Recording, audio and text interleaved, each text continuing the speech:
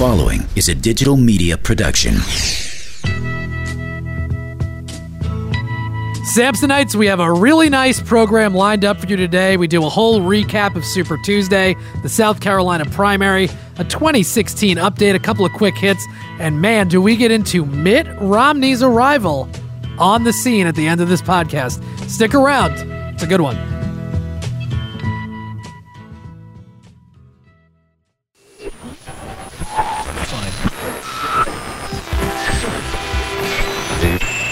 Very serious.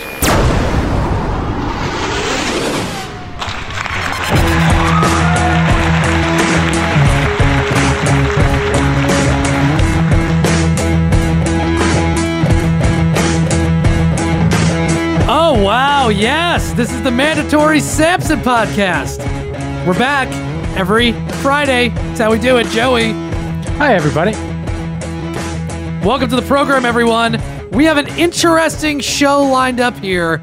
I will say it's a very 2016 heavy. Obviously, there's been a big week. Super Tuesday, Democrats in South Carolina. Over the weekend, there's a GOP debate, all this stuff. There's a lot going on. This is what we're going to do. Super Tuesday, South Carolina primary, and 2016 update to start the show. Okay. All right? Probably get us to the break. Then we're going to get into 3 quick hits, and we're going to close with potentially. Now, this is what I want to talk to you, Joey, about. Yes. I had it written down in the rundown that we were going to do some clips from the GOP debate because I watched that. I took some clips on it like I normally do, and I figured we would just close the show with that. Be a nice little wrap up. There's one particular one we definitely have to get to, but today we're recording. We record on Thursday. It's 4 p.m. on Thursday. At 11:30 this morning, pretty big campaign news. Mitt Romney gave a big speech. He didn't endorse anybody. He didn't say he's getting in the race. But come on, man. What is he doing out there? I think he's endorsing himself. Well, he's saying, look, Mitt is here to save the day. And we're going to get into that a little bit later. He gave this speech. I didn't have time to watch the speech and take the notes on it as I normally do. I'm thinking end of the podcast, at the last thing we do, let's just watch the speech and we'll comment on it and see what he had to say. Because I read some quotes. Pretty serious stuff coming from Mitt Romney. I was actually pretty impressed by it. And this is going to go very well according to plan for the Republicans, I think. We'll get into that a little bit later. Okay. But you want to do that potentially? Yes, we will do that. Because look, the voting has happened. The debate clips, there was just one that I wanted to play that was just a clusterfuck. It's them just clucking over each other like a bunch of idiots. But there's not, whatever. This is probably more important. I think it's more relevant. Listen, Trump Tuesday happened, and Romney has to pick up the pieces. All right, just don't jump the gun here. Relax a second. I got a couple of snaps. We're actually gonna start with. I got a couple of emails. We'll do some shout outs, and then we're gonna get into the Super Tuesday stuff. I got some snaps this morning about people being excited to hear what you have to say about Brian Insignia, the cop that arrested Sandra Bland. He got fired. Oh, looking forward to you covering it. And I was like, I hate to break it to you guys, but that's not in the rundown this week. I was thinking about putting it on next week. I'm just acknowledging it that I got the Snapchats. I appreciate it. Okay. It's on the radar. It will be covered, but we got a lot going on here with the 2016 stuff. I think it's an important stuff to get into. Before we get into any of the shout outs and the emails, I want to say this. There's a pretty good website. It's called isidewith.com, and they have a 2016 presidential quiz on there. It breaks down a bunch of different policies, different topics that are key to this race. You go on, you answer the survey, and it'll tell you who you side with. Yeah, who you most closely side with. I took the thing over the weekend. You did it today on the way into the city, right? I sided 97% with Bernie Sanders. Oh, good Lord. 96% with Jill Stein of the Green Party, which I'm always saying I'm either going to vote for Bernie or the Green Party because I'm not going to vote for a Republican or Hillary. And then I side 91% with Hillary, but that 9% is a huge disparity, you know what I mean? Yes. So it's worth doing, I think, especially if you listen to this podcast. Maybe you're new to politics. I think it's worth doing. It helps you clarify, I guess, where you stand on some of the issues. What did you get, Joey? I was 83% Bernie, 82% Hillary. Okay.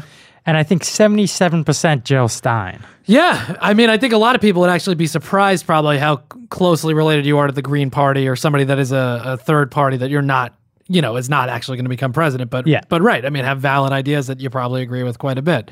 So that's worth checking out. I mean, we're not like endorsed by them or anything, but like isidewith.com is a pretty cool website. And you go, see how you feel about different issues. I want to shout out everybody on Snapchat. Thank you for the support, the conversations, the questions. I really enjoy that and I really appreciate it. I got a lot. So I honestly, busy week. I didn't write down everybody's name, but you guys know who you are. I had full conversations with a lot of people. I really, I appreciate the feedback and I like having the conversations with you guys. Keep them coming. Mansamp on Snapchat. Joey, you're Joey from Jersey with a Z on Snapchat. Promo206 on Twitter sent some Trump stats from Nevada in relation to Hispanics. Remember, Trump was bragging about he got the majority of the Hispanic vote. Well, Promo206 on Twitter sent us some of the actual stats just to kind of put stuff into perspective. He goes, read Trump's Latino voter status in Nevada. Just listening to the pod. I guess he was listening to the podcast and decided to do some research. From Nate Silver, quote, it's probably worth re-emphasizing how few Hispanics have actually voted for Donald Trump so far. In Nevada, 8% of the turnout was Hispanic, according to the entrance poll, and 45% of those Hispanics voted for Trump. Based on a caucus turnout of 75,000 Nevadans, that works out to about 2,700 Hispanics in a state that has around 800,000 of them. So, right, because we said it last week that there's probably a little more to those numbers. We didn't dig into them. I love the number game. Well, yeah, when you actually look at what things actually are as opposed to just listening to the words that the politicians are saying. Yep. Yeah, so I appreciate the extra research you did. Promo206 on Twitter, and thank you very much. Now, we got some emails. We're going to get into them. I think they're good. They relate to a lot of the stuff we were talking about last week, and then we'll get rolling into this the politics stuff, all right? Yes. First email we got is from Mike. He says, hi, Chris and Joey. It is a very tricky issue. However, the alleged rapist name shouldn't be released to the public till after conviction. Now, this goes back, obviously, to the whole Kesha conversation we had last week and that whole discussion, which I really enjoyed. As once labeled a racist, it sticks with you. Same case with terrorists, pedophiles, even if it is proven as a false accusation. Also, false accusers face the prison time equal to that of what the rapist would have gotten, as it ruins the life of the accused. I don't agree because in my mind, a rapist should go to jail for life. I don't think that if you accuse somebody of rape, that's equal. Although I do understand it really could destroy someone. Yeah, 100%. Big UK listener, Mike, and I like to read that sentence as like he's literally a huge guy from the UK. He's like 7 feet tall, 900 pounds. Thank you, Mike. I appreciate it. I think that's a fair point. Any thought on that, Joe? It's just sort of a wrap up to what we were talking about last week. I do agree about the rapist's name should not be released. However, there's no way to do that because the moment a case is in the news, they have to tell you what the case is about. So kind of by default. Well, I mean, we do it with minors. If a 15-year-old or 16-year-old is involved in something, they don't release the name necessarily. So I think it's doable. And I don't see any harm in that. The whole caveat with this whole thing is that the whole system has to be reformed in such a way that victims feel like they are able to actually go and have justice done. And then people who are falsely accused are able to go through that same process and get justice the same way that, a victim would, because they are the victim then in that case. Mm-hmm. I think that's reasonable. I don't know how that actually gets enacted, but I hear your point. All right. We got an email from Alex. Chris, I'm probably not your typical listener as I identify as a conservative libertarian, but I listen occasionally just to hear some opposing views. I have a few questions and comments regarding your last podcast. I answer all the emails, and I said to Alex, I was like, you'd be surprised. We get quite a few messages from people who are conservative and go, we don't necessarily agree with you, but we like listening to the podcast.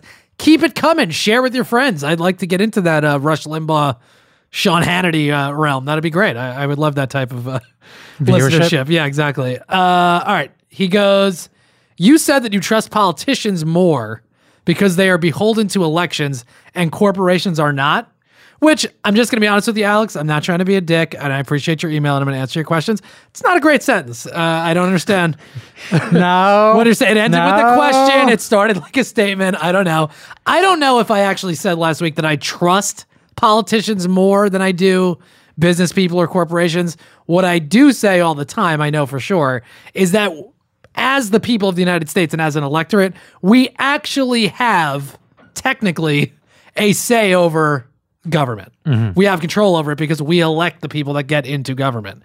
We don't have control over Verizon. You can choose to not buy a Verizon phone or something like that, but in Manhattan, maybe your building only has Verizon. So your choice is no internet and TV or Verizon, and you're not a stockholder. You're not on the board of directors at Verizon, so you don't have control over that. You can't tell Jamie Dimon not to take a $25 million salary a year. You can choose to vote against your representative. That's all. That's my point. It's not a trust issue. It's we literally have control by definition over our government because it is a representative democracy, and they are representing us, and we get to choose who represents us. Now, of course, moneyed interests, different things like this, that puts a huge gap between us and the people that are representing us. But that's stuff that, again, we can control by trying to protest or trying to write to our congresspeople and have them actually do the things we want. Or elect Bernie Sanders, for fucking Christ's sake, but I don't think that's going to happen, Joey. Not at the moment. No, not ever. It's over as far as I'm concerned. I'm wearing my Bernie Sanders shirt. It's a black shirt, which is fine because it's like a funeral. I think this election is done. He's got $43 million. He's got a cash pile. Yeah, well, we're doing this whole thing. He should build himself a nice house out in the woods of Vermont. No, he just got to wait for Hillary to get arrested. That's it. That's not going to happen. We'll get into that a little bit later. Whatever. We're off track here. Let me just finish what the point was, but I think I kind of already answered the question. I've always thought the exact opposite. No matter how much a politician fucks up, they will still be financially well off for the rest of their life with book deals, speeches, etc. If a businessman fucks up and the marketplace reacts to that, then he is out of a job. He may be able to start another company or do something else, but it has a real impact on him that will not happen to the politician. I mean, I think, again, you're confusing my stance on corporations as opposed to business people. Sure. I mean, a store owner or something, yes, faces marketplace repercussions that, politicians, congresspeople, senators, whatever, probably don't face to the same extent. I mean, not every congressperson's a millionaire that's set for life. The Senate, yeah, once you get to the Senate, you're golden. Again, corporations is the difference. I'm not necessarily talking about business people. The one thing I did want to mention on that is if a politician does fuck up, kind of like Governor Rick Schneider, who's going to let him give a speech to anybody? Well, it'll be I mean, you're right. In the immediate, nobody, but it'll be a redemption story. He'll come out and be like, look, I learned my lesson. I shouldn't have poisoned all those kids. It was a big mistake. I get what his point is there, but once again, elections happen in government. You don't get to pick who's running Walmart. That's just not how it works. He also sent me a clip of Milton Friedman as a free market guy talking about this stuff. Full disclosure, didn't have time to watch the video. I didn't watch the video. I apologize. Then he goes on to say, what should we do with the terrorist prisoners of war from the battlefield? I know you don't like Gitmo, but should we just put them in American prisons? Yes, put them on trial, put them in jail if they're guilty. If they're not, send them out. They're not guilty. The problem is you create a situation where you're just picking up people randomly in sweeps on the, quote, battlefield in Afghanistan. There is no actual battlefield. That's just Kandahar. You know what I mean? You go there. We've considered every place that has terrorists just a war zone. So everybody that you pick up is considered a militant. It's a trick of language, essentially, that we're doing that enables us to just fill Guantanamo with God knows who's even in there. Innocent people who may be guilty, people who are on the fence, but nobody's getting a trial. Yeah, you got to try these people in a real court, and put them in a maximum security prison. Nobody gets out of maximum security prison. There's terrorists in jail in America right now. And guess what? They're not getting out. We're fine. It's not a problem. You kind of glossed over the fact that the president ordered these photos hidden from the public in May 2009 because it would stoke outrage from our enemies, referring to the torture photos that the ACLU finally got released. I definitely agree with that, but you failed to mention that Obama was president then and made it sound like Bush did that.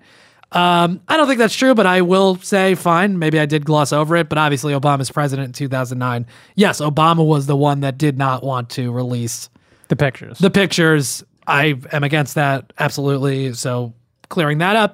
And then finally, he goes, you blame the 2008 collapse of our economy on Bush. Can you point to any piece of legislation he signed that contributed to the subprime crisis and meltdown of the derivatives markets? Looking forward to your response, Alex. Meanwhile, I've actually had arguments with Alex on Twitter about climate change and things like that. And he was like, you remember we did that back in the day? I was like, I actually do remember that. Yeah, so it's cool. I wrote my response down just so I didn't have to do it off the cuff. When I was reading the emails last night, I wrote it. My answer is, it's not really that the Bush administration passed any particular law that caused the economy to melt down. It's more that they didn't rein in any of the reckless behavior on Wall Street, which capitalized on loose lending markets, particularly in the housing sector. Beyond that, Bush fostered a culture of deregulation. Now, I will say this, he did try to create an oversight committee over Fannie and Freddie, which are the big mortgage lenders backed by the government. They're essentially a quasi-federal agency, which Democrats in Congress did shoot down. They didn't want regulation over themselves, of course not. So, okay, that might have helped. But Bush didn't bother to regulate the big banks, which were dealing dog shit mortgage-backed securities around the globe. And I just think it was a misguided belief in the free market taking care of itself and the idea of infinite growth. There is no such thing, and it's exactly how people felt before the collapse in 29, and then everything fell apart and we got the Great Depression. I recommend watching the documentary Inside Job. I watched it a while ago. I think it came out in 2010. But from what I remember, it was extremely eye-opening and really laid out who was to blame. And, and yes, definitely there's people on both sides, but the neocons and the Bush administration were extremely free market, no regulation, let the market take care of itself. And that, that type of happened. Yeah, you're just going to let Wall Street do whatever they want. They're going to do whatever they want then at that point. And that really created the housing crisis and whatever. There's no particular law that he passed to be like, freeing stuff up. By simply not passing laws, you're freeing stuff up and you're not regulating the stuff. So that's what ends up happening. All right. Alex, thank you for your email, and email anytime. Feel free. And anybody, mandatorysamson@gmail.com. I'll read them on the podcast. We'll give you an answer. If it's good, obviously, or something that I feel is relevant. All right. Last email, then we're going to move on to the Super Tuesday stuff. Hi, Chris and Joey. I came over to your podcast from the TFM podcast, but have found that I've gotten further away from college, and so the topics here are more my speed. Well, thank you. I really appreciate that. Please keep listening to the J-Train podcast. It's a great show, and we love Jared. It's awesome. While I do work on Wall Street, I am not the Wolf of Wall Street, nor do I associate with Gordon Gekko. I did not work on Wall Street during the crisis, but feel that I have a thoughtful point of view, and since you guys have been covering the 2016 election in so much depth, I thought this would be a good place to share my view. I'm very frustrated with how Wall Street is discussed on both sides of the aisle. Frankly, based on the dialogue from this election, it would appear that politicians in this country could not describe the basic functions of an investment bank. While I know that Wall Street did play a role in the financial collapse, neither Bernie Sanders nor the furthest right Republicans have Wall Street figured out despite the bold claims they make. Rather than turning everyone against a tool of our society that impacts our lives every day, sometimes behind the scenes, a more thoughtful approach is necessary.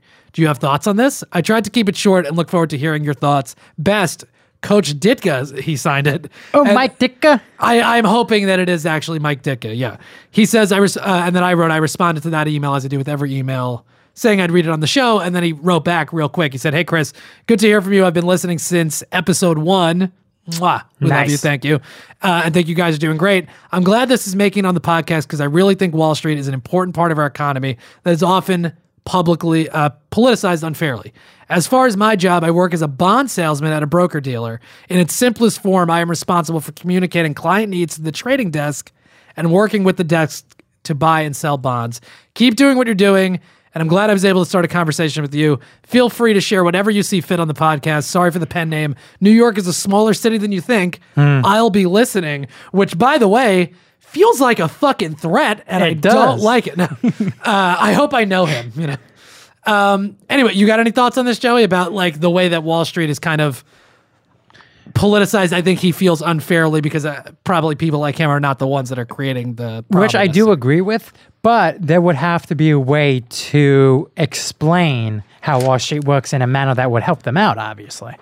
Yeah, I mean, that's the thing, right? It's to show, hey, we're not really that bad. It's just the way the system was set up. Certain things happened and shit happens. Well, that's the thing. I don't think necessarily that it's evil. I don't think that it's bad things that happen on Wall Street that affect the rest of the economy. I don't think they're doing that because they want to fuck people over.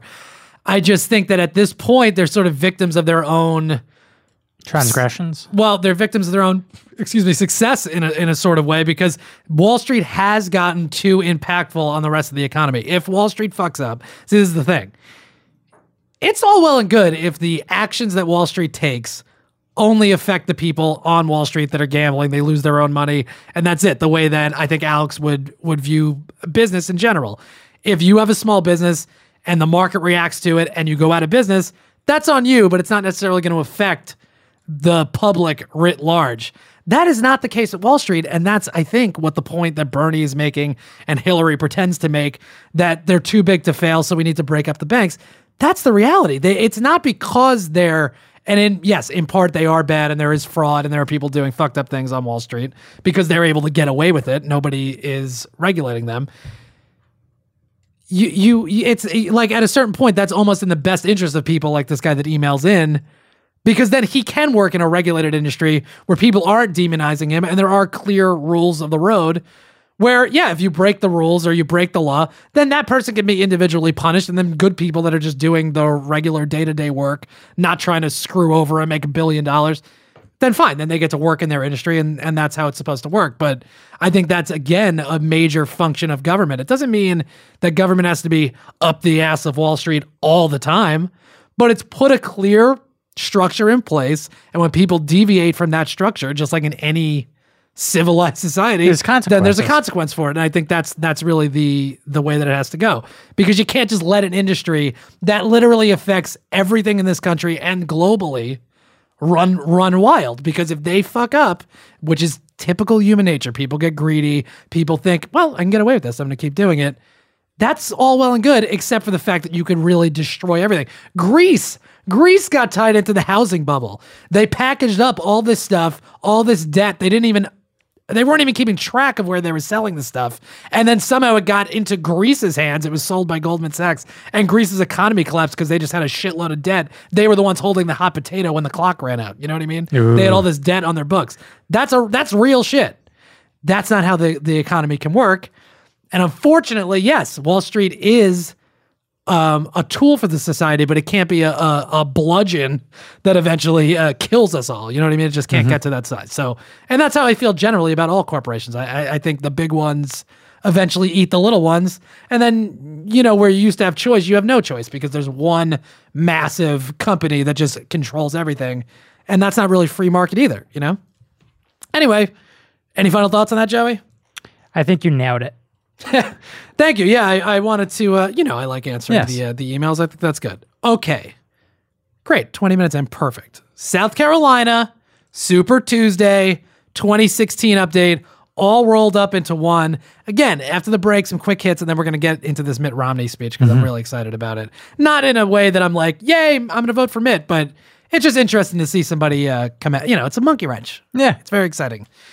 Before Super Tuesday, Joey, on Saturday, Hillary Clinton kicked the absolute shit out of Vermont Senator Bernie Sanders in a South Carolina primary, as we predicted, except for you, I think, calling that Bernie was going to win South Carolina, but Hillary won actually 73.5% to 26%. Well, let me be honest with you. I don't think you were really being serious about that pick, right? I was not being serious, but one thing I wasn't aware of that I found out that is a fantastic move on Hillary's part. She had like surrogates such as the mothers of the unarmed young American Africans who have African Americans, yes, who like Trayvon's mother, Sabrina Fulton's mother, Sandra Brand's mother, and another one which I don't have the name, and I apologize. All right. To go out and help support for a cause. Oh, and absolutely, it's a great idea. And I feel that Bernie has to come up with something to help him within the black community. You're right. He does. I don't think there is a thing that's going to do that. I get into it. I think a little bit. I have a Bernie quote and whatever. We can get into a little bit in a minute, but yeah, I don't think this was going to be the issue right from the start. We said it, and I said, I was snapping with somebody, I forget. It's so crazy. I have these like long conversations just in the middle of the day with people about politics, which I love. It's fun, but I kind of lose track of them.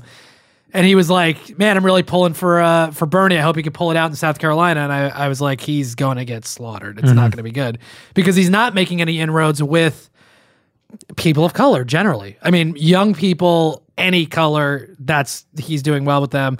And he does well with white people, and particularly people 19 to 30 range. Everybody outside of that, he doesn't have a lot of name recognition, and he looks we got that comment, I guess. I don't even know if I read it on the podcast, where Bernie looks like just an old white dude. And that's, regardless of what he's saying, I don't think a lot of people are paying attention to him because that archetype has been out there. And I think people, particularly black people and people of color, are just not into it. And also, again, we talked about it. Bill is referred to in the media as the first black president. Hillary is, obviously married to him. I think there's an assumption that they are on the same page as far as their policies be concerned. And rightly or wrongly, I think people in the black community believe that Bill was very good for them, even though there's a lot of evidence to the contrary. And so I think it's as simple as that. I think she just has that support, and it's going to be very impossible in a short period of time for Bernie to mount that, to mount that. Yeah, to climb that mountain. 84% of black voters went to Hillary in South Carolina as compared to 82% that went to Barack Obama. So she even did better with the black community than the literal first black president. It's going to be very difficult for Bernie to do it. Plus, Hillary's been around for how long, Decades. Yeah, and she's run in South Carolina a number of times. She's been there, so. They know who she is. Absolutely, and that's really the whole name of the game. We talked about it with Trump. He's got huge name recognition. Don't underestimate that. That's what billions of dollars are spent every campaign on. Bernie Sanders' quote on the South Carolina loss: "We got decimated. We got decimated. The only positive thing for us is we won the 29 years of age and younger vote, and that was good, but we got killed." And that's it. He did. He got killed. He got decimated, and man, burned out, Joey. That's the end of that, I think. If we could maybe pick 3 people that would be influential enough to help Bernie, would that help? I mean, honestly, short of Barack Obama coming out and being like, you got to vote for Bernie. It's not happening. It's not going to happen. I'm not just making this up. I have numbers here that we're going to get into. Okay. It's literally who's on track for the nomination as according to 538.com. You'll see what I mean. It's not just a momentum thing, although momentum certainly is playing a factor here. Hillary looks really good. She looks presidential. We have the speeches that her and Trump gave on Super Tuesday. We're going to listen to a couple of clips of those. There's actual numbers that back this up, and it is what it is, I think, at a certain point. All right. On Super Tuesday, moving forward, Donald John Trump, the Beast of the East, won 7 of 11 states in play, while Hillary Clinton swept the South, ultimately taking 7 of 11 as well. Trump, Alabama, Georgia, Massachusetts, Tennessee, Virginia, Arkansas, Vermont. Hillary Clinton, Alabama, Arkansas, Georgia, Tennessee, Texas, Virginia, and Massachusetts. Crazy. Thoughts? You want to know who I was mostly surprised at? Sure. On Super Tuesday? Who were you surprised at? Kasich. Why? What were you What surprised a stand he made in Vermont. White tends to be more independent, probably a little bit more civilized, for lack of a better word, a little more, not civilized, more civility potentially. That's where Kasich would do well. And so he did do pretty well there. But, I mean, please, the guy's it's not going to happen. As far as I'm concerned, Donald Trump has locked up the nomination. And we're going to listen to his speech. He sounds more presidential. He sounds a little bit more polished. He put himself in a setting that looked presidential. So if you guys are watching the video on YouTube, youtube.com/mandatory Samson, you can check it out. By the way, I got to say this about the videos. I can't guarantee that I'm going to get them up every episode. Okay. We live stream. If you want to check it out, go to youtube.com/mandatory Samson. Every Thursday at 4, we live stream, so you can watch the video on there. But sometimes it's a lot. I got a lot going on. I'm actually working on a couple of different projects here. So getting the podcast prepped, recorded, edited, that's a lot in and of itself. And then to get the video up is a little bit much. So sometimes I might not get the video up, but I'm going to try my hardest to do that. Okay. Who's on track for the nomination, Joey, at 538.com? These are interesting numbers, and I think, Samsonites, you'll understand what I'm talking about if you're not already with me. Donald Trump right now has 336 delegates out of 1,237 that he needs. 1,237 delegates are needed to win the Republican nomination. He has 336. Cruz has 234. Rubio has 113. According to 538, Donald Trump is 113% ahead of where he'd need to be to get the nomination. Good job. Cruz is only at 61%. Rubio's only at 47%. what this actually means is that in order for Cruz, say, to win the nomination, he still could do it. It's not mathematically impossible, but he would have to overperform, go over 100% of his goal in pretty much every primary from now on. The odds of that happening are very slim. That would require a gigantic collapse by Trump, which it doesn't seem like that's going to happen, and would also require a huge surge from Cruz or Rubio, even more so, that it just doesn't seem possible. What if they do the power ticket? What do you mean? What are you talking about? They both come to terms that Trump is too much of an evil, and Cruz president, and our boy Rubio vice president. Yeah, but I don't think that necessarily accomplishes anything. I mean, again, we're going to get into this Romney thing at the end. Romney's going to be the guy if anybody's going to stop this. I think Romney-Rubio is going to be something that they try to put together. That's why Romney's poking his head into this thing, because he knows that the establishment is not for Trump, and he sees an opening here, and he also gets... Well, let's get into it a little bit later. I don't want to talk about it right now. This is what I'm going to say. For example, you go into the numbers a little bit. Kansas, March 5th, all right, is the next primary. Kansas, Kentucky, Louisiana, and Maine. Trump needs a target. His target goal is 16 delegates in Kansas, 21 in Kentucky, 23 in Louisiana, 9 in Maine, okay? That's for him to stay on pace to win the nomination.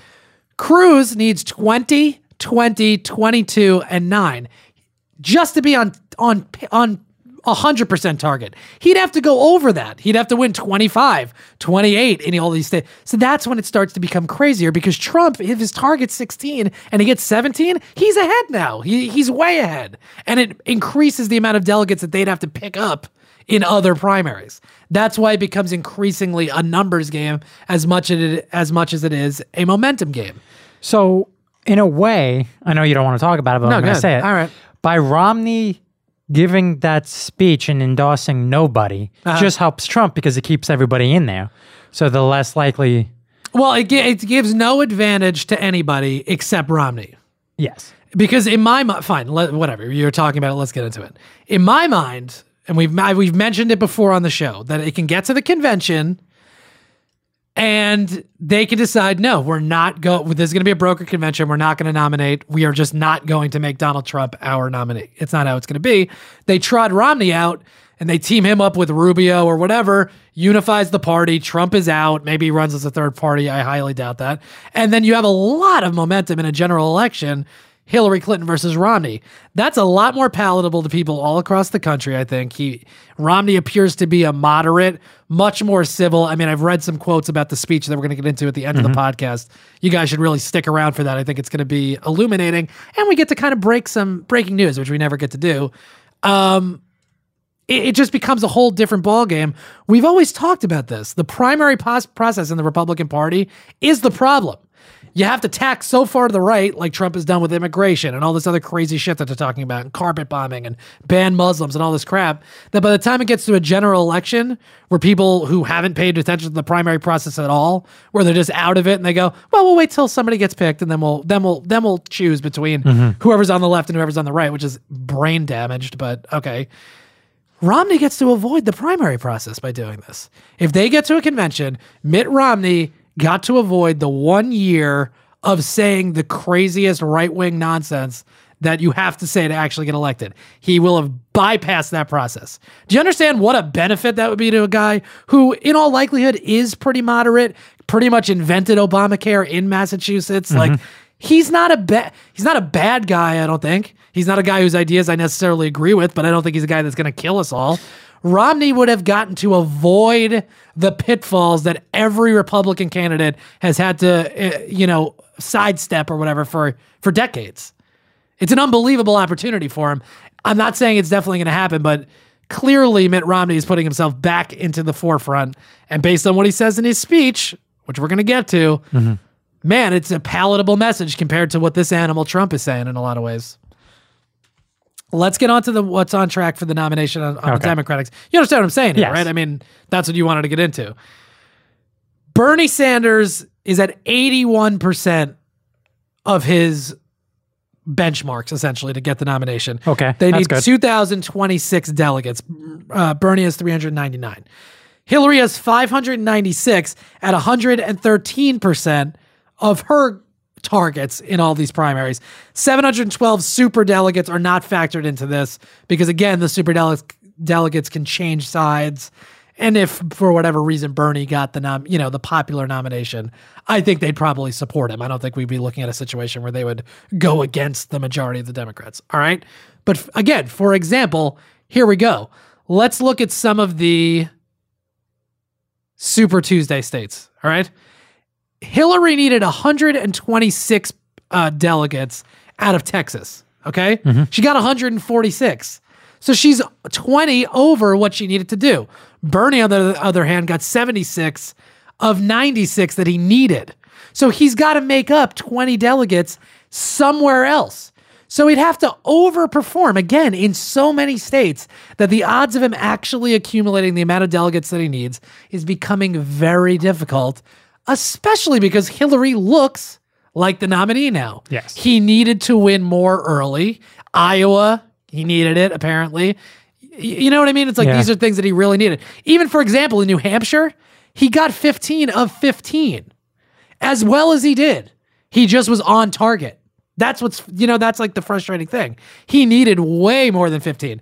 If he had gotten, 22 or something. So virtually it comes down that they have to pick a state or like a last line of defense, and he has to overperform in those states.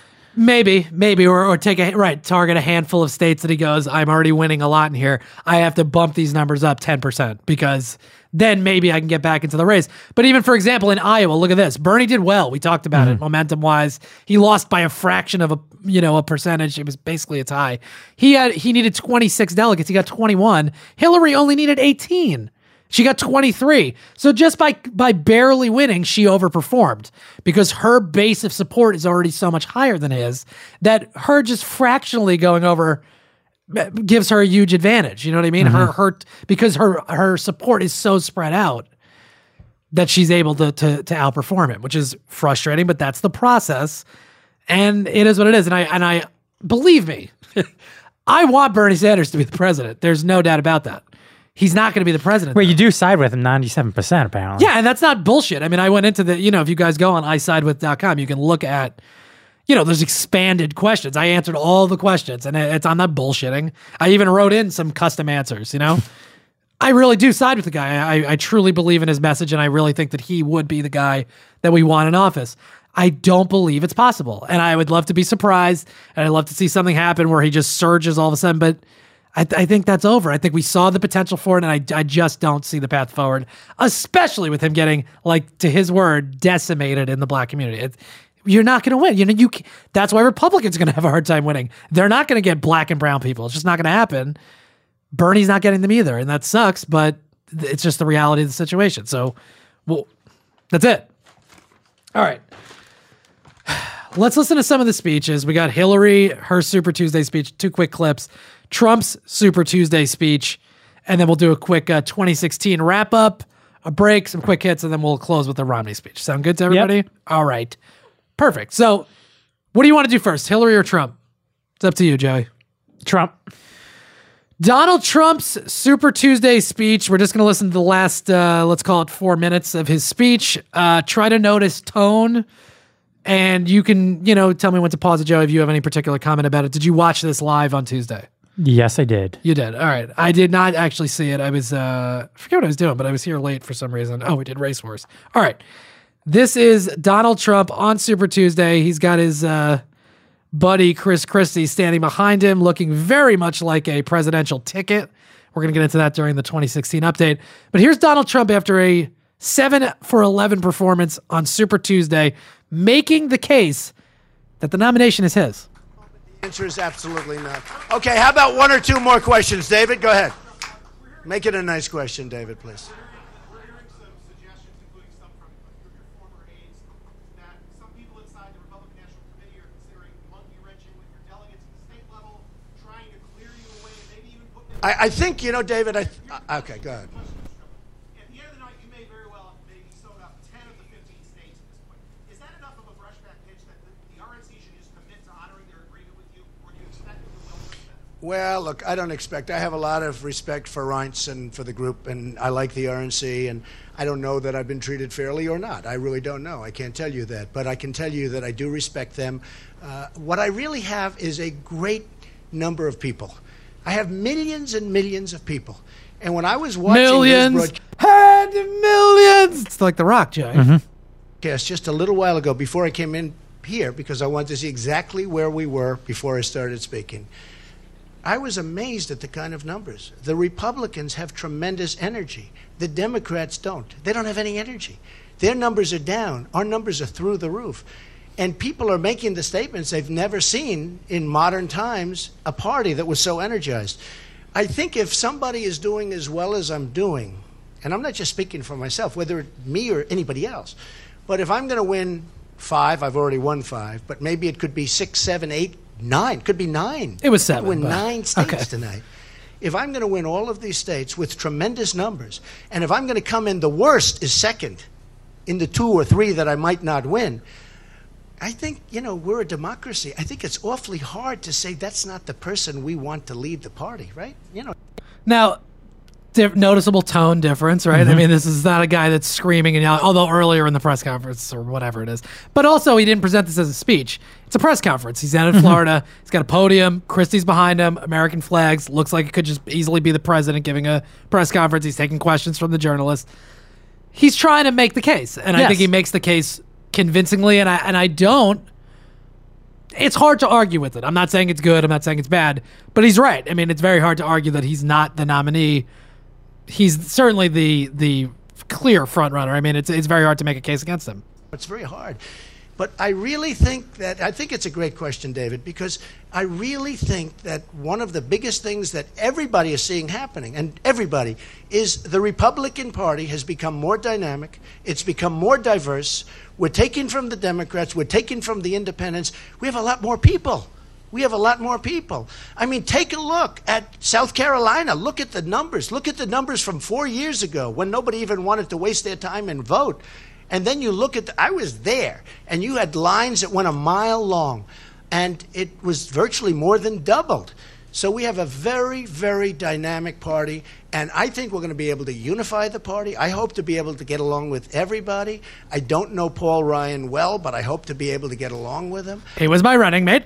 I chose him. All right, Romney, relax. We'll get to you in a little bit. I do know Mitch McConnell a little bit, but I hope to be able to get along with him. But remember this, I have millions and millions and millions of people. This isn't like it's a close match. I mean, it's only too bad that winner didn't take all.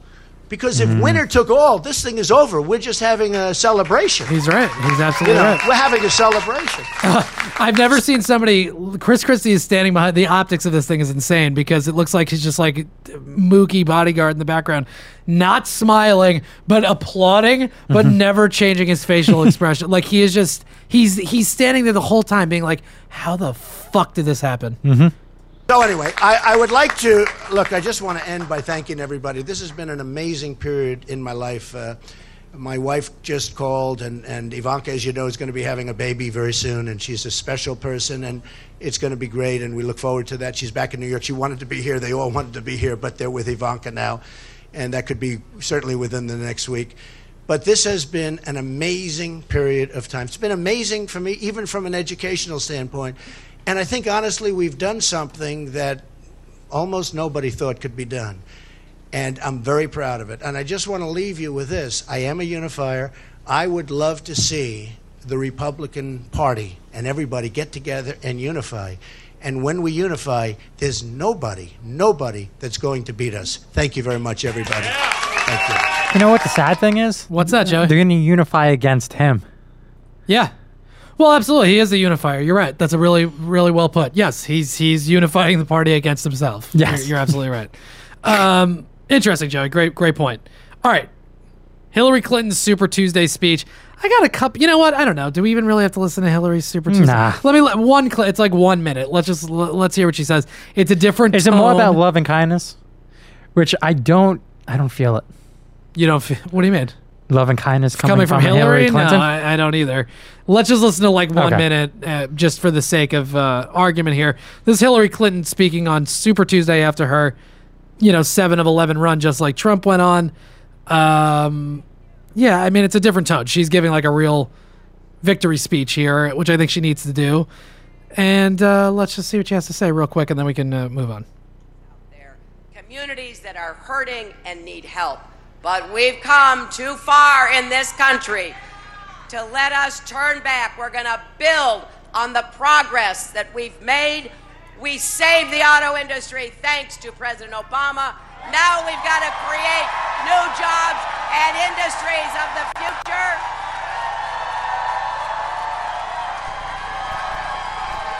We now have insured 90% of Americans thanks to President Obama. Now we've got to finish the job and get to 100%.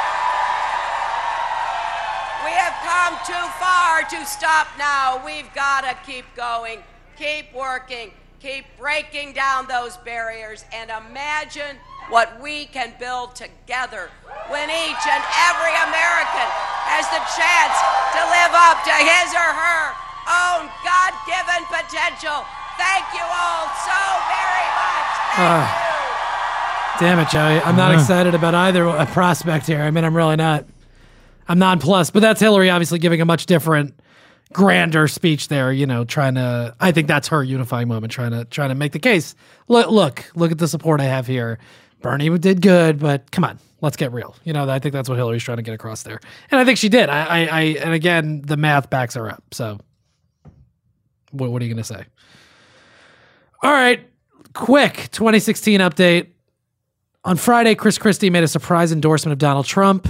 I have his quote here. He says, "There is no one who is better prepared to provide America with the strong leadership it needs than Donald Trump. He'll provide strong, unequivocal leadership and create jobs for this country.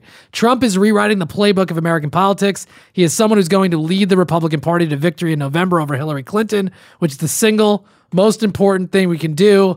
Obviously, Chris Christie is angling for the vice presidency here. It's a power-hungry move, which is a nice change of pace from just being regular hungry all the time. You went for the easy one. that was a little creative. I got into that.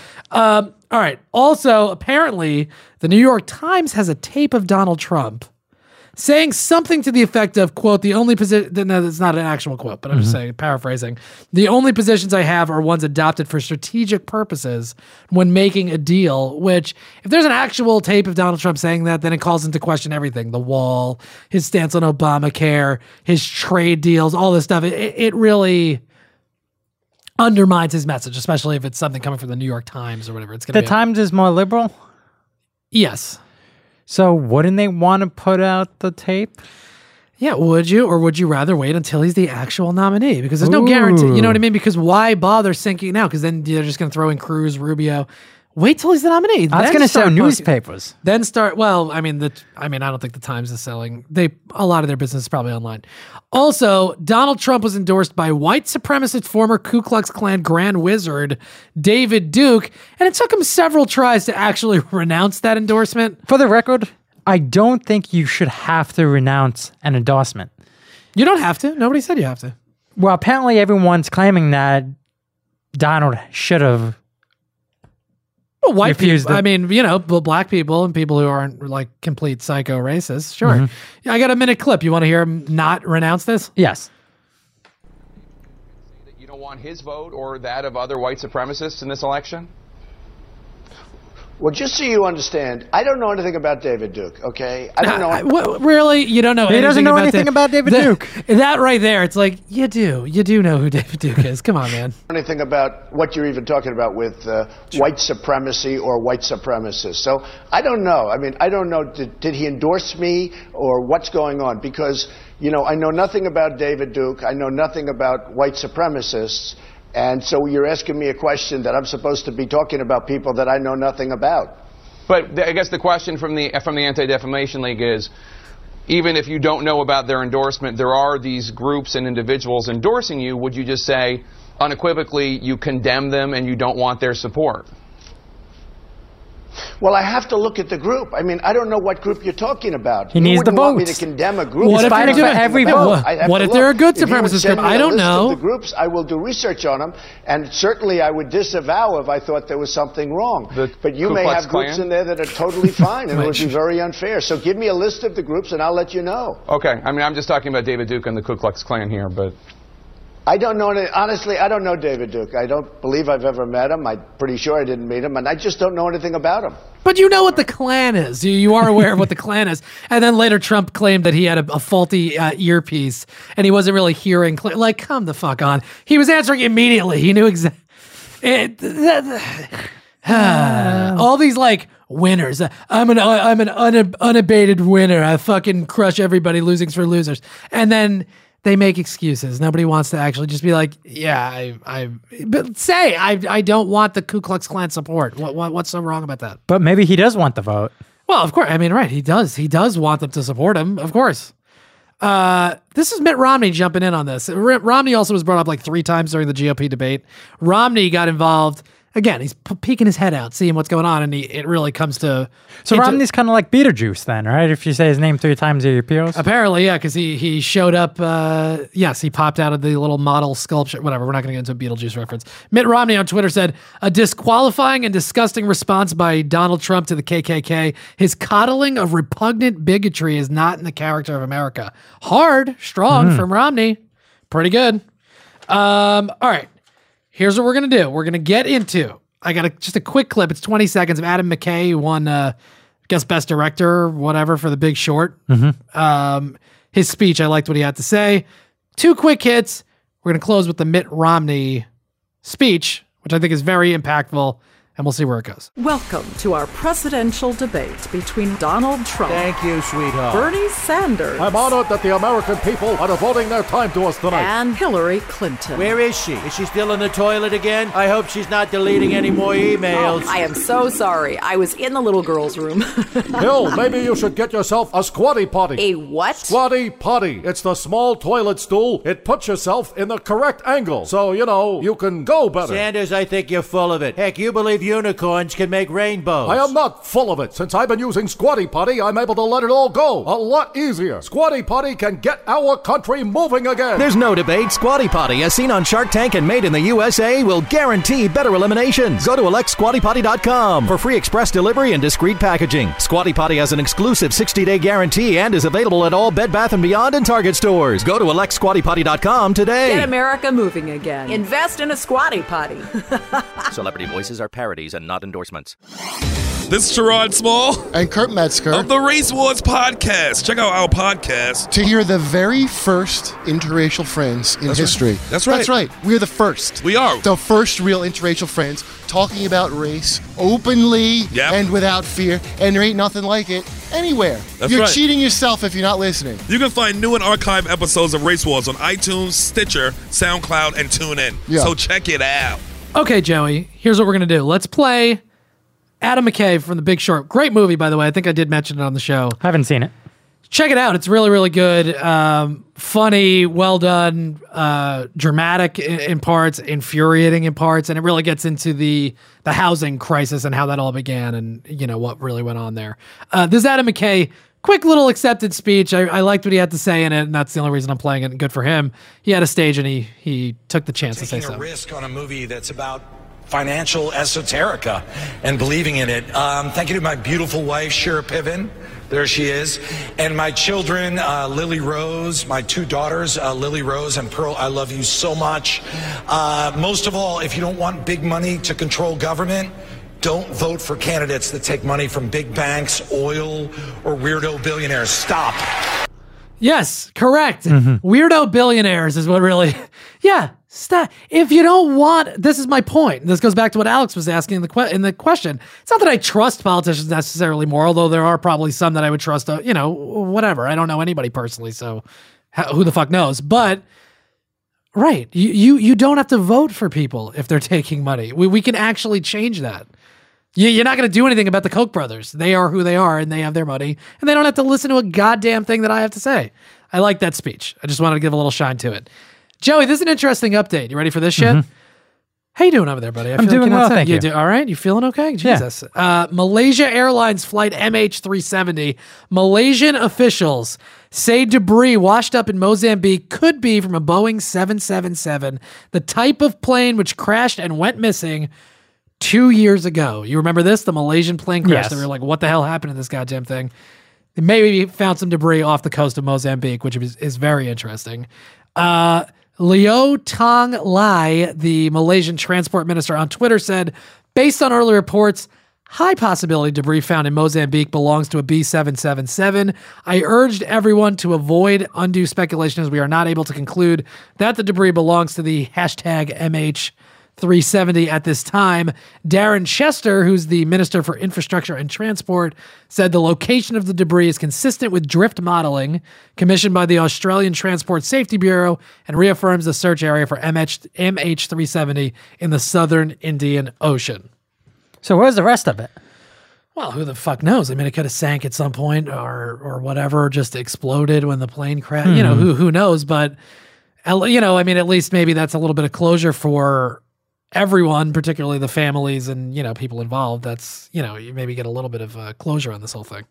Thoughts on that, Joey? That's it? It was just a little bit of a mention here. The one thing I found interesting was the fact that American blogger Bane Gibson has been running his own research. Okay.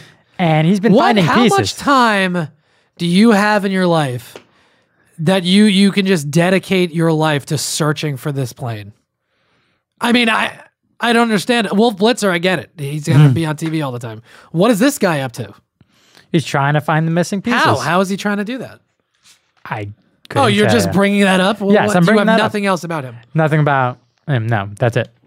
All right, thank you. Dynamite dropping, Joey. All right, well, anyway, so we'll see what happens. Obviously, that's certainly interesting that you know, maybe they found that plane, because it's fucking weird when shit like that happens. Things disappear and you don't actually find out. So pretty cool. Okay.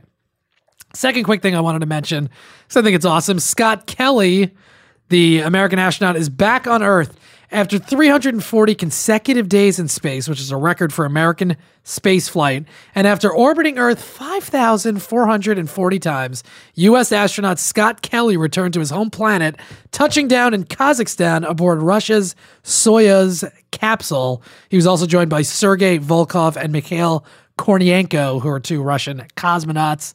That's a lot of times around the Earth. It's unbelievable. I mean, I was following him on Instagram, and, you know, I was kind of following this, his journey for the last year. His space adventure? Yeah, his space adventure, exactly. Some incredible pictures and, you know, just different things that he did in space. Pretty amazing. And again, he's part of the twin. The reason why he went up there is his brother, Mark Kelly, is Gabby Giffords, the congresswoman that got shot in the head. He's an astronaut also. They're twin astronauts. One of them stayed on Earth. Mark did. Scott went up into space for a year, and then they can study the effects of space because they're twins. So the odds, you know, their biological makeup is very similar. So it's like a perfect case study. So anyway, congratulations, sir, on setting that record. Unbelievable. I feel like astronauts and people that work in the space program and scientists generally don't get the credit that they deserve in this country. They're demonized as shills for, you know, wind farms, I guess. I don't even know. But I mean, really a hero and pretty incredible. Just think about that, Joey, for a year. Just floating around up in space, doing research. I would like to give it a shot. I'm just going to put my name in it. I would probably be able to last in space for about a weekend. And then I'd be like, all right, I got it. Pretty cool. So I wanted to put that out there. Now, before we close with the Romney clip, you think it's okay that we're not listening to the GOP debate, right? Yeah, shit has already happened. I mean, Super Tuesday happened. Trump Tuesday happened. Trump Tuesday did happen. All right. MSNBC, Bernie, and the TPP. I'm never going to stop highlighting the things that Bernie does that are great, and especially during the rest of the election, even if he's not involved, which I don't think he's dropping out. Again, he's not out, but I think the numbers are against him. It's probably unrealistic to think that he's going to get the nomination at this point. I hope he stays out there in the forefront. And this is the point, that maybe you're not going to win, but you're pushing the dialogue in a certain direction. You're becoming a name nationally more than you ever were before. And hopefully you inspire different people in the future to run and go, you know what, I can say I'm a socialist and literally and really be considered a potential candidate, because he was really in it. I mean, he's in it still, but... Well, also, I think the other benefit is it pushes her more to the left. Well, supposedly during the campaign. That's Yes. that's the thing. But right, But one would hope that he takes that into that general election. I mean, that she takes it into the general election. she won't. But right, but the idea is though, I think there's a budding electorate of people. I was talking on Snapchat about. I want to say Kyle, and I'm sorry if I don't remember exactly, but believe me, I appreciate the conversation. That he was going to vote for the first time. I mean, he was getting involved in the primary process, and he was Snapchatting me and all this stuff. That's incredible. That's great. And people like Bernie when Bernie gets in. Now that's an idea that is in this young kid's head. You know what I mean? This is possible in America. Mm-hmm. And then when you hear those ideas, maybe you're not as averse to them. You go, yeah, of course, that's a possibility. Sure, that's something I'm open to. That's what Bernie's role, it looks like, is going to be, if not the president. But that's great. I'm happy that is something that has happened at least. MSNBC owner Comcast has lobbied for the TPP. Media Matters did a survey finding that outside of the Ed Schultz show on MSNBC, which he's since been fired and the show's been canceled, TPP was mentioned how many times in 18 months on MSNBC, the quote liberal network? How many times was TPP mentioned outside of the Ed Schultz program? You got to think 50, 60 times. 2 times. Oh, what? 2 times. 2 times. 2 times. Bernie was given a speech talking about the TPP, and you tell me what happens here. You tell me if this is weird or not, okay? Bernie's giving a speech about trade deals in general. Then you tell me what happens when he mentions the TPP. Weird. Okay. But again, Comcast owns MSNBC. Yeah. They like the Trans-Pacific Partnership. Let's see. When I got into Congress in 1991... This is MSNBC Live. They're just covering Bernie speaking in Boston. I heard about that. 3:30 in the afternoon. Not a huge time of day for breaking news, whatever. It's just like an afternoon. And it didn't take me long to understand that NAFTA and ensuing trade policies, which were written by corporate America, were written for one simple reason.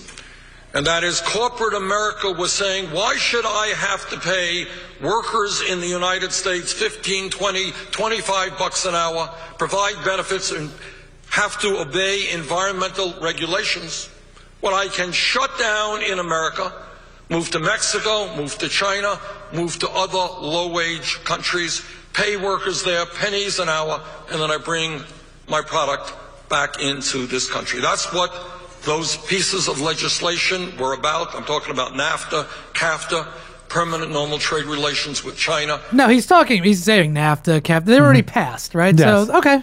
And others. That's what these trade policies... I don't know. That was just in the video. I don't know why. That had nothing to do with anything. All right. ...were written for. That is what has happened.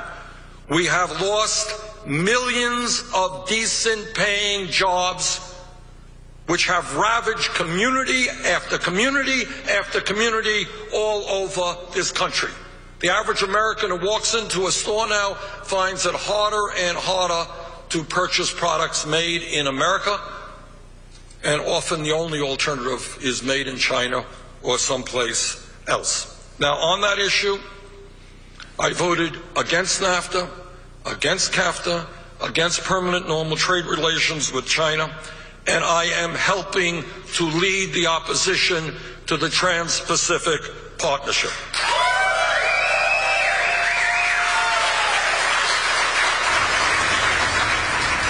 We've been listening to Bernie Sanders, less of a news conference, more of a speech in Boston. They're drawing contrast with Hillary Clinton. I want to turn back to the Republican side of things because we have some breaking news to report. We had told you last hour. Well, there's some breaking news. Let's hear what the breaking news is. That we were going to be talking to Rick Tyler, the spokesman for the Cruz campaign. He actually abruptly left just before we were about to go live to him, and now... They interrupted to go live to somebody that's not there. And isn't that interesting? As soon as he started talking about the TPP, they're like, oh, well, this is a news. Forget it. We're out. This is a speech. This isn't a... Is that unbelievable or what? I mean, it's not unbelievable, but... It's that's great. It's choosing what you want to report on. That's it. Oh my god! They didn't want to continue coverage. Wow. Oh, he said TPP and cut away. Perfect. Yes. But we don't need to hear this propaganda. We're still working on this thing. That's exactly what it was. You want to talk? I mean, that's corporate owned media. Yes. Okay?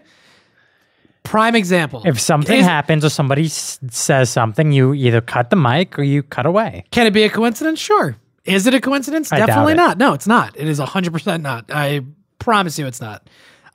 Also, I don't actually know that, right? But for my own opinion, I'm just saying that's not coincidence. I'm pretty sure they're going to let us know, Chris. The Comcast? Yes, Comcast is going to, get back to us. Yeah, as we're talking right now, somebody's just going to a voiceover's going to come over and be like, we interrupt this stupid podcast to talk about the TPP. All right. Pretty good. Ready to do this? Now, I haven't watched the Romney speech. Again, I've read some clips. Joey, you said you watched it 1.5 times. Yeah, 1.5 times. Let's just do it. I think it's 15 minutes. We're not going to listen to the entire 15 minutes. We can skip around, whatever. But yeah. I just want to hear the flow of it. And it's fun because this happened today. We get to talk about it today. It's cool. So let's do it. It's like breaking news, essentially. Yes. So this is Mitt Romney. And we're just going to end with this. This is Mitt Romney giving an impromptu, or not impromptu, obviously he planned it, but giving a speech kind of out of the blue, and I think trying to establish himself as an alternative to the presumptive nominee in the Republican side, Donald Trump. So Mitt Romney at the podium.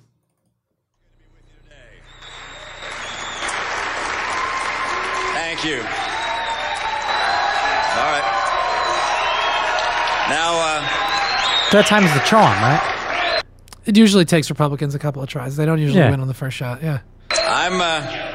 I'm not here to announce my candidacy for office, and I'm not going to endorse a candidate today. Mistake. Instead, I'd like to offer my perspective on the nominating process of my party.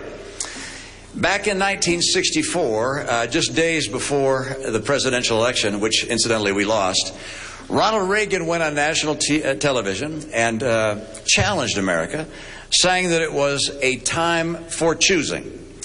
He saw two paths for America, one that embraced conservative principles dedicated to lifting people out of poverty and helping create opportunity for all, and the other, an oppressive government that would lead America down a darker, less free path. Now, I want to say this, Joey. Mm-hmm. Analyze this as, how do I want to put it? Take it in tone, take his tone into account, take into account the things he chooses to mention, the things he doesn't mention, and also look at this as, if this was 7-8 months ago or whatever when the process started and a guy gave a speech like this, would you say, boy, he's probably running for president and I am kind of interested to hear more about what he has to say on these topics, right? That's how we should be analyzing it. Because again, he's trying to jump through avoid the primary process and then skip right to the nominating process, which I think is very interesting. And it's got to be what he's doing. Otherwise, this is a waste. This is a waste. And I doubt this guy doesn't feel like a time waster. I just want to say that if I was a member of the establishment, which obviously I'm not, do you know... You're pretty establishment, Joe. You're pretty... Do you know who I would throw up there? Who? Boehner. What? I Why? would throw Boehner. Why? Former Speaker of the House. Here's the Who better to already be president than the third person in line to have been president? Yeah, by accident. Mitt Romney is better than Boehner. Boehner, I hear what you're saying. A guy that's and he cries on cue. A guy that's been in government, a guy, but again, he is not even the Speaker of the House, and the reason is because they voted him out. So Romney's the only option, and we've said it a number of times. This is the guy that you're going to step in with because, again, he looks much more civil and respectable, and not like somebody that's going to, execute Mexicans and get us killed. He just doesn't feel like that guy. Now, again, I'm not endorsing Romney. That's not what I'm trying to say. But I completely understand why he'd be more palatable to people than Donald Trump.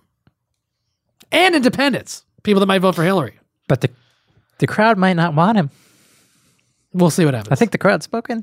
What crowd, Joey? Nobody's voting for Mitt Romney. This is his first go around for Donald. Let's see what happens. Donald Trump's the only option there. Who do you like? Cruz, that fucking creep liar? Like, Trump looks great compared to the people he's running against. He doesn't look great compared to Romney, in my opinion. Let's see what happens. Ronald Reagan, and this is a different moment in time. But I believe with all my heart and soul that we face another time for choosing. One that'll have profound consequences for the Republican Party and, more importantly, for our country. I say this in part because of my conviction that America is poised to lead the world for another century. Our technology engines, our innovation dynamic, the ambition and skill of our people are going to propel our economy and raise the standard of living of Americans. America will remain, as it is today, the envy of the world. You may have seen Warren Buffett. He said, and I think he's 100% right, that the babies being born in America today are the luckiest crop in history. Now, that doesn't mean we don't have real problems and serious challenges. We do. At home, poverty persists, and wages are stagnant. The horrific massacres of Paris and San Bernardino, the nuclear ambitions of the Iranian mullahs, the aggressions of Putin, the growing assertiveness of China. You know, by the way, Romney also has a pretty strong argument because he's on record as saying that in when he was running last time, I think, or whatever, they asked him who's our biggest threat. He said Russia, which okay, it's all debatable, but he can point to that and be like, see, look what Putin's doing now. I was right about this. Look what he did in Ukraine. Look what he's doing in Syria. Again, there's other factors there, and you can argue whether that's correct or not. But I think Romney He's on record with has some foreign policy bona fides that Trump does not have because he hasn't been there. And the nuclear tests of North Korea confirm that we live in troubled and dangerous times. But if we make the right choices, America's future will be even better than our past and better than our present. On the other hand, if we make improvident choices, the bright horizon I've described will not materialize. And let me put it very plainly. If we Republicans choose Donald Trump as our nominee, the prospects for a safe and prosperous future are greatly diminished. Let me explain why I say that. I understand why you say that, because you want to be president. It's a leadership moment. He's stepping up and going, look, I've been through this process. I understand I didn't win. There's no hard feelings about that. I'm concerned as a citizen and as a Republican. And these are the things that I'm thinking about right now. You tell me what you guys think about it. And then he leaves the stage. I think he's dead wrong. You think he's dead wrong about what? Trump. What about Trump do you think he's wrong about? Everything. Come on, Joey. If you're going to jump in with something, fucking explain what you're talking about. People are listening. What do you mean? Like, obviously, Donald Trump is the nominee right now. We right? didn't get to trade yet, so let's... Well, we'll get to it, there. but I'm just... Okay, but we're getting there. But you're saying you think he's wrong. Well, of course, he's a different person. And if he has ambitions to be president, what is he going to say? Trump is right. I think he's doing everything correctly, but you should vote for me instead. He's got to say that. You know what I mean? And Trump isn't right about everything. Trump is winning, but it doesn't mean he's correct. First, on the economy. If Donald Trump's plans were ever implemented, the country would sink into prolonged recession. A few examples.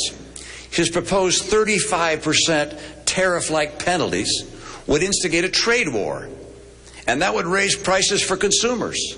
You know, the other thing here, it's like Romney, he's a wealthy guy too. He can make the same arguments against Trump that Trump makes against everybody else. Like, I'm a self-made man. I did all this stuff.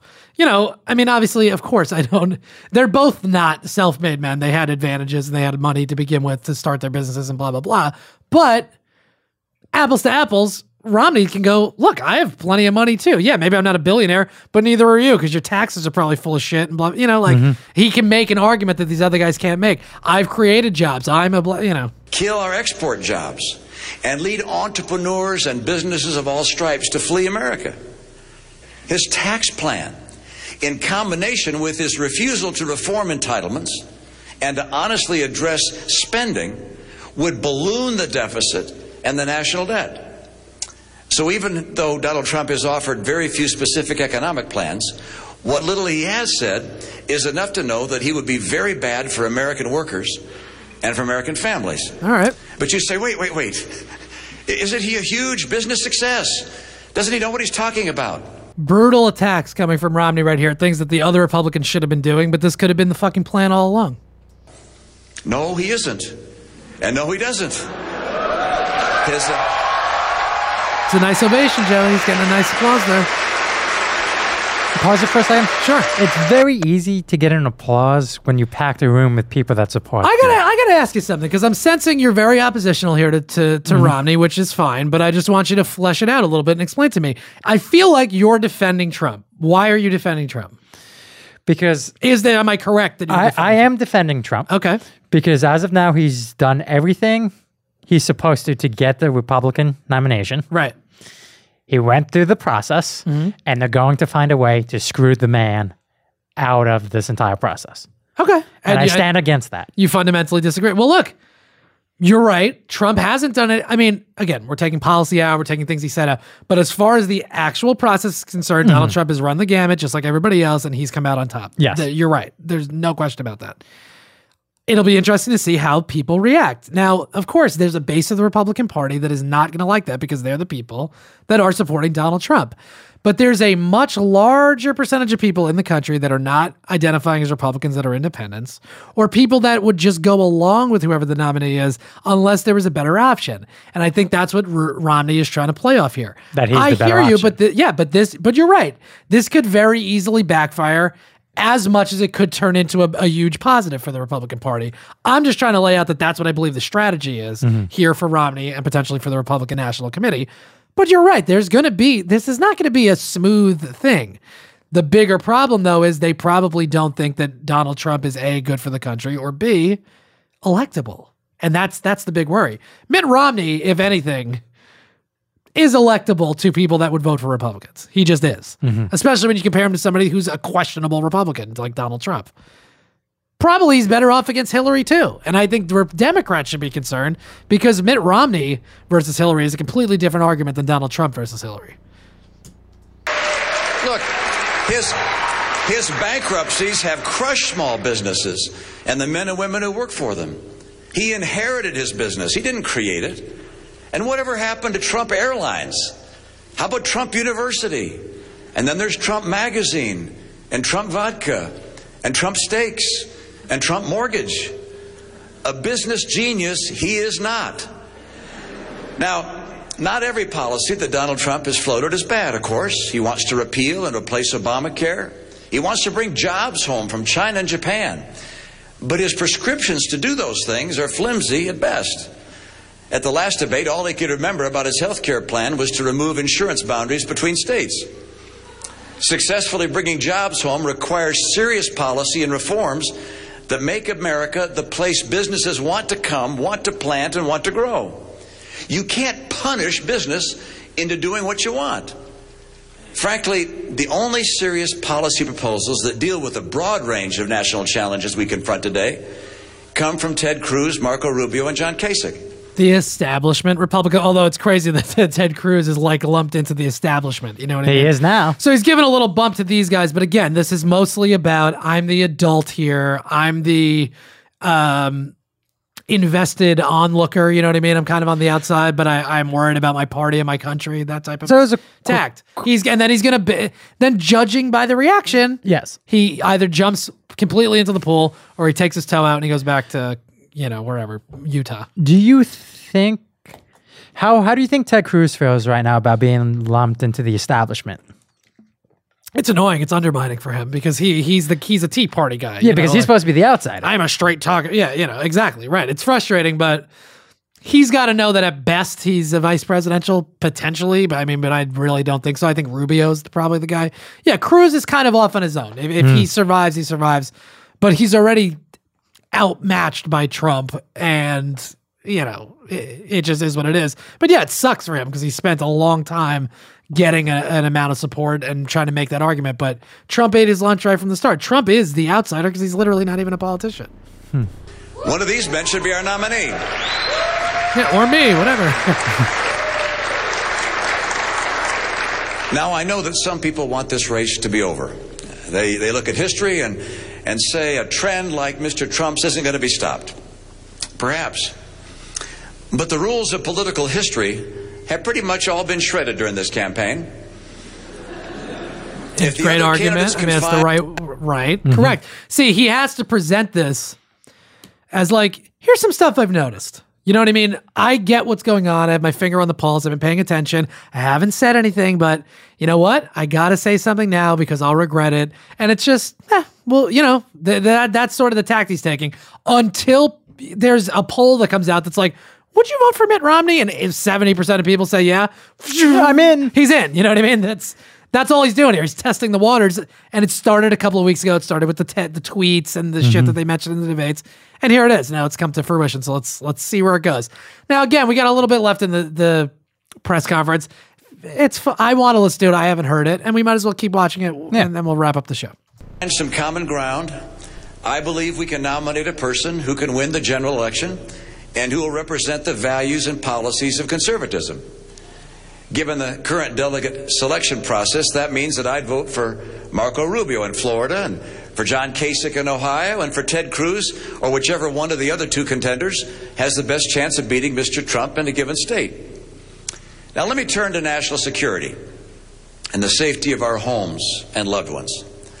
Mr. Trump's bombast is already alarming our allies and fueling the enmity of our enemies.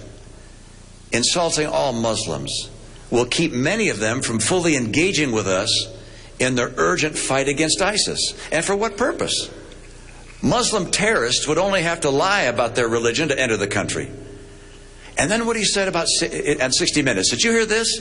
It was about. It's like, I was just watching 60 Minutes, like I'm apt to do, and can you believe this shit? Syria and ISIS, and it has to go down as the most ridiculous and dangerous idea of the entire campaign season. Let ISIS take out Assad, he said, and then we can pick up the remnants. Now think about that. Let the most dangerous terror organization the world has ever known. Debatable, but all right. The Nazis are essentially, well, whatever. Forget it. We're not going to take over an entire country. This recklessness is recklessness in the extreme. Now, Donald Trump tells us that he is very, very smart. I'm afraid that when it comes to foreign policy, he is very, very not smart. Thank you. I wrote that on the plane. Thank you. Applause break for Romney. Now, I'm far from the first to conclude that Donald Trump lacks the temperament to be president. After all, this is an individual who mocked a disabled reporter, who attributed a reporter's questions to her menstrual cycle, who mocked a brilliant rival who had... So at what point did the establishment go, we can't have Donald represent us? Day one, they just didn't take him that seriously, and they didn't have a proper plan against him. So they waited 9 months? Yeah, or this was always the plan. I've said this to you before, and I've said it on the podcast, that like they can get to the convention and just be like, nope, here's Mitt Romney. This could have been the plan all along. Yeah, of course we did. We did say that. Because and here it is. It's coming true. I mean, in fairness, I also did say that I didn't think Trump was really running. It seemed insane, but okay, here we are. Yeah, he's running.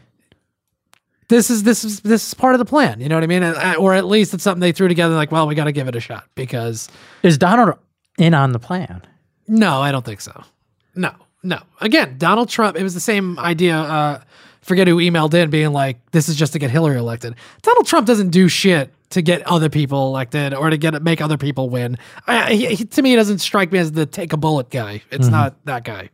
Happened to be a woman due to her appearance. And also, by the way, Romney does come across, forget his policies. He's a nice guy, probably. Like, if you ran into Mitt Romney, he'd probably be a nice enough guy to talk to. Trump, I don't know. And that's a bit of the argument, too, where who would you rather, or who would look more sane or palatable debating Hillary Clinton? Trump? Because Trump's going to get mad. And he's going to yell at a woman. And I know that's ridiculous because it's 2016 and she's probably one of the most powerful women on earth. But it's still going to look like this ogre screaming at an old lady. You know what I mean? That's what it's going to look like. Who bragged about his marital affairs and who laces his public speeches with vulgarity. Donald Trump says he admires Vladimir Putin. At the same time, he's called George W. Bush a liar. Well, yes. That is a twisted example of evil trumping good.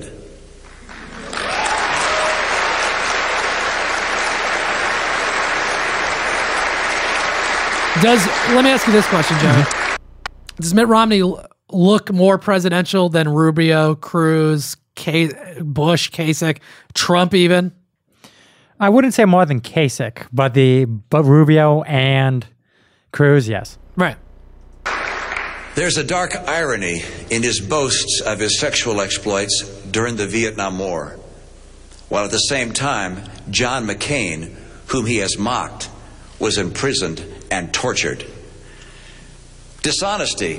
McCain actually came out and was like, I'm glad that Romney said that. He made a stand today. It's the tide's starting to turn. Doesn't mean they're going to be able to stop it, but they're trying. Donald Trump's hallmark. He claimed that he had spoken clearly and boldly against going into Iraq. Wrong. He spoke in favor of invading Iraq. He said he saw thousands of Muslims in New Jersey celebrating 9/11. Wrong. He saw no such thing. He imagined it. He's not of the temperament of the kind of stable, thoughtful person we need as leader. See, now, that's as clear as it gets. And if that doesn't catch on or people aren't on board with this, but I got to imagine that the base, certainly the conservative side as opposed to like the Tea Party side of the party or whatever, the anti-establishment side, they got to be loving this. I mean, this is great. The next thing he says is one of the best sound bites I've ever heard. Wow. Okay. Joey's setting it up. Here we go. His imagination must not be married to real power. Yes, that's a great line. Yes, that's one of the quotes that I heard. His imagination must not be married to real power. Absolutely. Yes. Strong. That's a strong sentence. The President of the United States has long been the leader of the free world.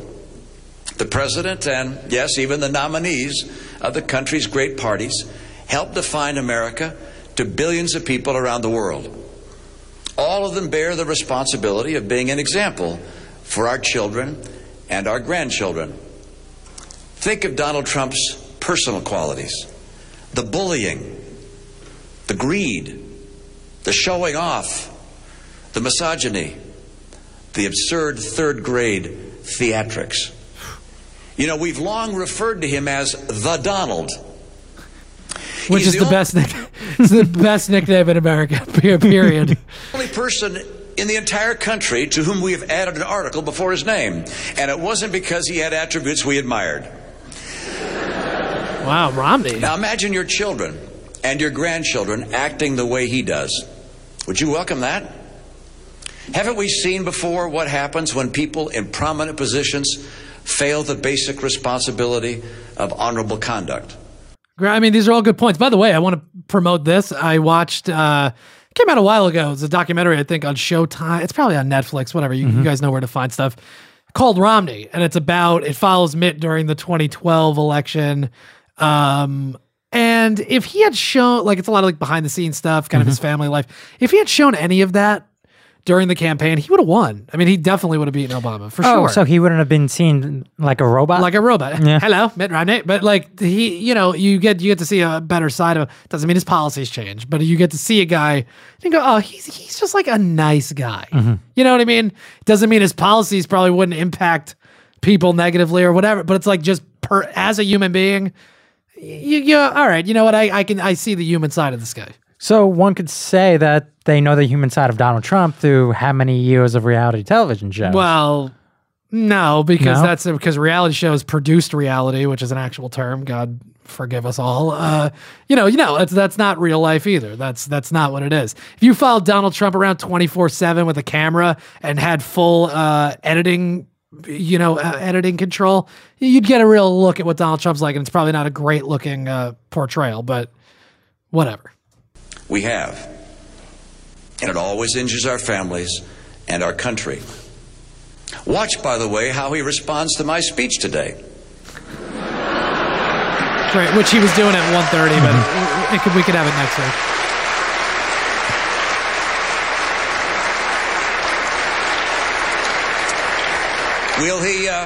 Will he talk about our policy differences, or will he attack me with every imaginable low-road insult? This may tell you what you need to know about his temperament, his stability, and his suitability to be president. Now, Mr. Trump relishes any poll that reflects what he thinks of himself. But polls are also saying that he will lose to Hillary Clinton. That's the argument. Think about that. On Hillary Clinton's watch, the State Department, when she was guiding it and part of the Obama administration, she dissembled. We've heard this whole thing. See, but now he's shifting to, this is how I would attack Hillary. Here's a little sample. There's a little sampler combo coming from Mitt Romney here. Trading their political influence. It's an audition tape. Here, I'm just going to skip Trump here. Hold on. Is a Okay, Cableser victory. And the audio and video of the infamous Tapper-Trump exchange on the Ku Klux Klan will play 100,000 times on cable and who knows how many million times on social media. There are a number of people who claim that Mr. Trump is a con man, a fake. Thank you. Two people chanted "We love Mitt," and Romney went, "Thank you." But that was because somebody else said something. All right. Well, those people suck. Just shut You the want to know fuck what up. they said? Yes. Oh, yes, Joey, I do. You're desperate. You're desperate, they said to Yes. Romney? He's not desperate. Mitt Romney's not desperate. No, at the all. party in itself is desperate. Definitely. All right. Well, you watch this thing. What do you think? Is there anything else worth... I mean, we get the gist, right? Yeah, you get the gist. All right. I mean, look, I got to say... Well, let me just see. Let's skip right to the end. Let's see how we wrap this thing up. Here we go. There's 1 minute left in the video. Let's just see what he says here. Thank you, and God bless you all. Hold on. Great way to end. Donald Trump is a phony, a fraud. His promises are as worthless as a degree from Trump University.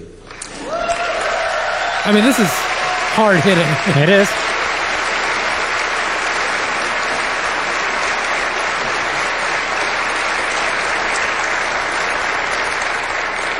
He's playing the members of the American public for suckers. He gets a free ride to the White House, and all we get is a lousy hat. That should have hit harder, His Mitt. You domestic did a good policies job. would lead to recession. His foreign policies would make America and the world less safe. He has neither the temperament nor the judgment to be president, and his personal qualities would mean that America would cease to be a shining city on a hill. I'm convinced America has greatness ahead, and this is a time for choosing. God bless us to choose a nominee who will make that vision a reality. Thank you, and God bless you all. Thank you. All right. So it's become ABT? What's that? Anyone but Trump?